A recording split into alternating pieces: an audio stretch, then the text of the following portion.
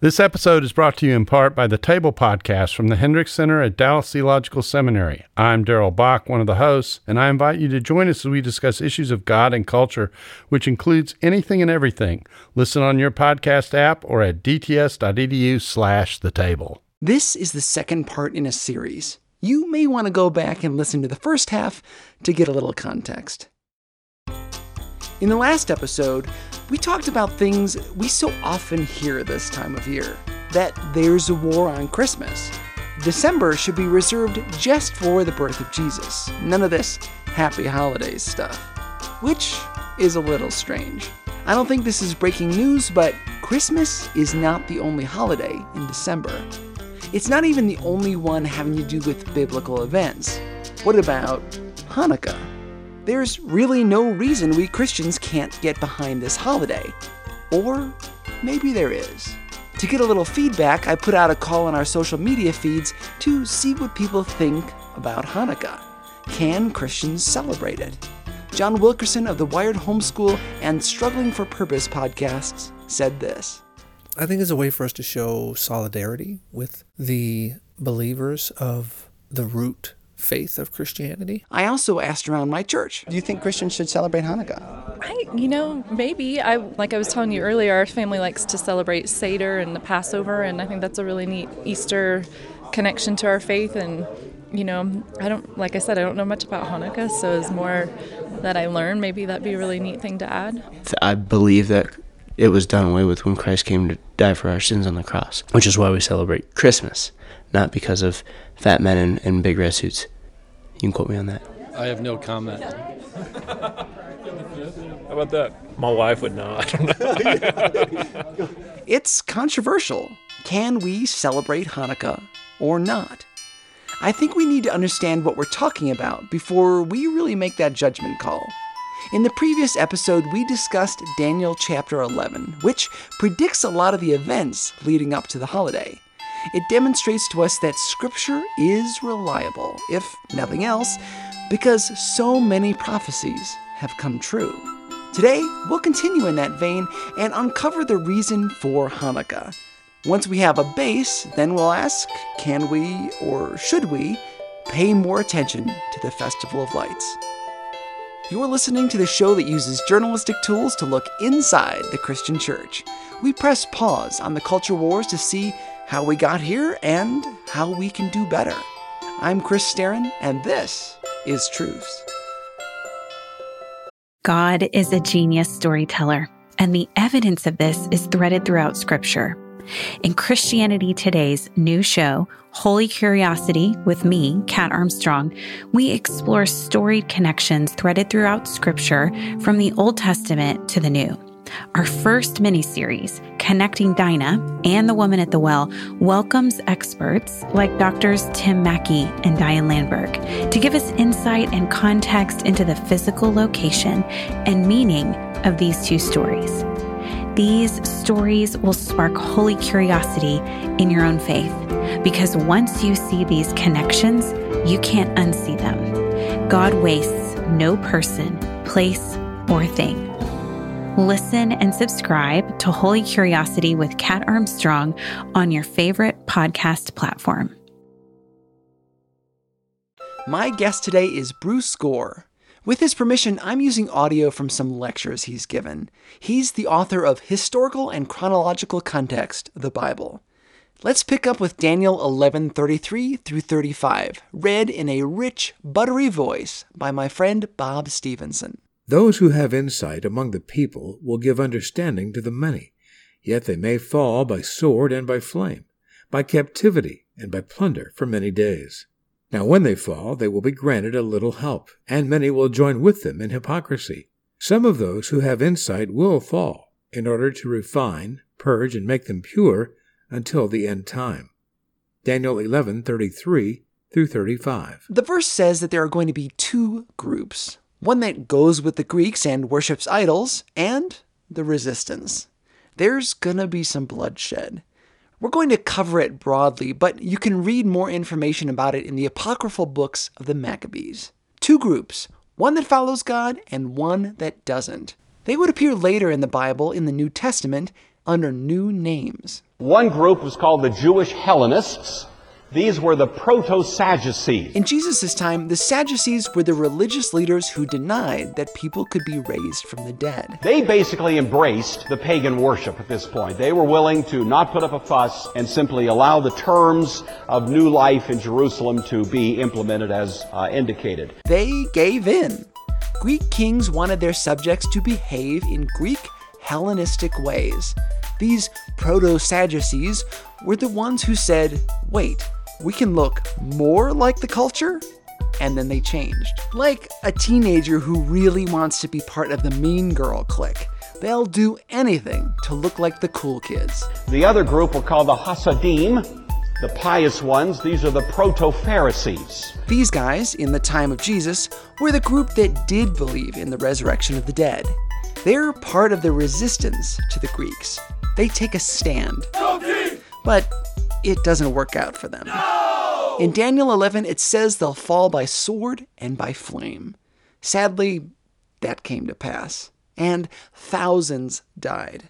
Which leads us to the Maccabean Revolt. Don't know anything about this revolt? Well, that's fine. You've probably heard of the holiday that celebrates this uprising.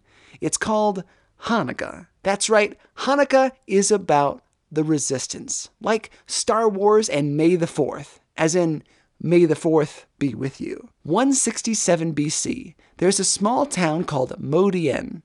It looks like it should be pronounced Modine, which sounds way cooler, like it belongs in an old Western movie. There's a band of soldiers going around and harassing all the small towns around Jerusalem, and Modin is 20 miles outside the city. So these Syrian troops come, and as they commonly did, demanded that the folks engage in public pagan worship. If this were an old Western, they'd be riding into town on horses, guns blazing, spitting tobacco juice, and making demands of a tiny mining town north of Cheyenne. They're just asking for a posse to show up. What these soldiers wanted was pagan worship. If you, as the king, could unify your empire under a religion, preferably one that thought you were a god, you just might be able to control them. The priest in that town was a man by the name of Mattathias. He was about 80 years old. I want to imagine this guy sitting on a wooden sidewalk, rocking back in a chair, polishing his rifle. And then he actually manhandled one of them, grabbed his sword, and slew about 8 of these Syrian soldiers and 2 or 3 of the Jewish people who were about to go ahead and do this thing. I mean, he just went crazy, you know. The old guy does it. Tired of being pushed around, his belief system being made a mockery of, he kicks them out of Dodge.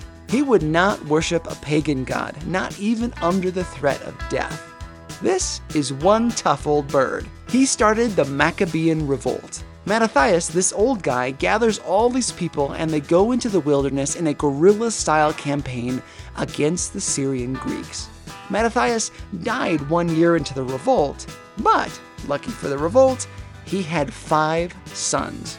5 boys in one house, thousands of years before deodorant. The middle son is a guy named Judas. This, by the way, was well before it was taboo to name your son Judas. He was eventually nicknamed Judas Maccabeus. The Syrian translation for Maccabeus means hammer. Judas the Hammer. The best nickname in the Apocrypha, hands down. Judas rises as the leader of the revolt, winning a bunch of stunning victories and becoming a real problem for these Syrian Greeks. Finally, in 165, Judas was able to retake Jerusalem and rededicate the temple. The temple in Jerusalem, that's the one that Antiochus Epiphanes desecrated with the pig, the abomination of desolation. If you've read the Old Testament, you know that they have all of these instructions for how to take care of the temple. There are ways to cleanse it ceremonially, clean it up physically, and get things running again.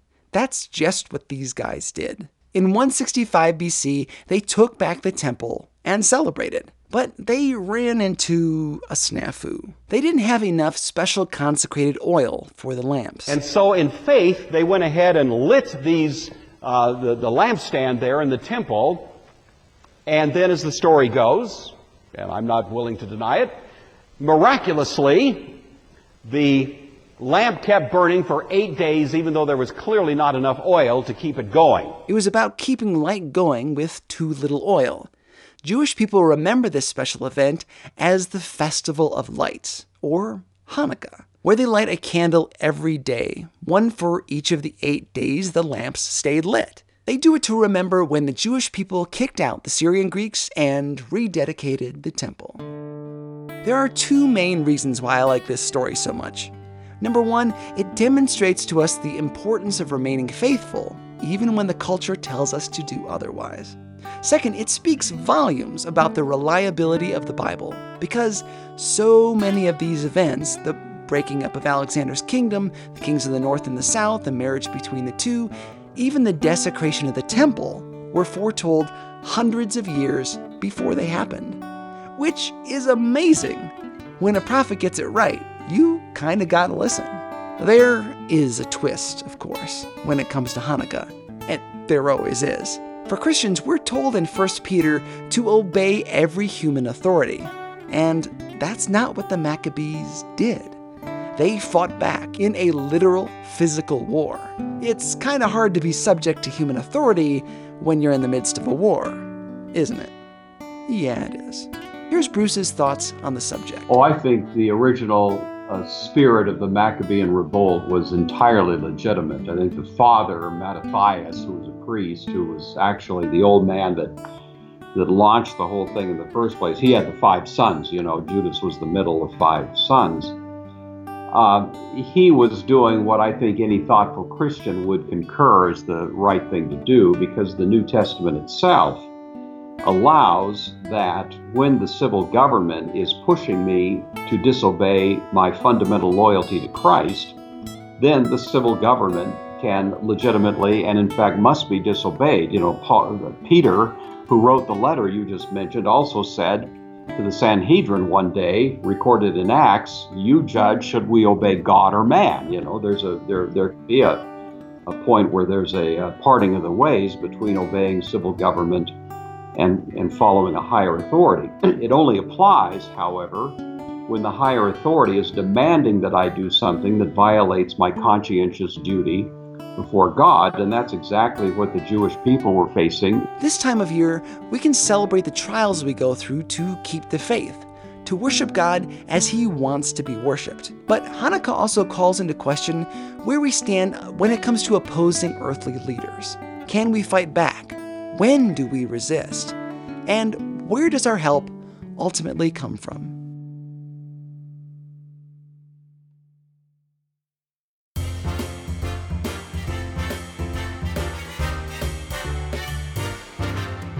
What do you think? Can Christians fight against our leaders? Is it okay for us to celebrate Hanukkah? Record a voice memo on your smartphone and email it to trucepodcast@yahoo.com. We may even play it on the show. The Truce Podcast is listener supported. Consider maybe giving us a few dollars each month, because so far most of this has come out of my pocket. Find all of our social media links on our website at trucepodcast.com. Special thanks to Bruce Gore, author of Historical and Chronological Context of the Bible. You can find his videos on our website, including the full versions of the ones we took clips from. They are nerd bliss. Our logo is by Andy Huff. Roy Browning of the Business Acumen Podcast is teaching me marketing and built our website. Thanks to Bob Stevenson for his voice and for all of my friends at church who lent their voices. The Bible verses today were from the New American Standard.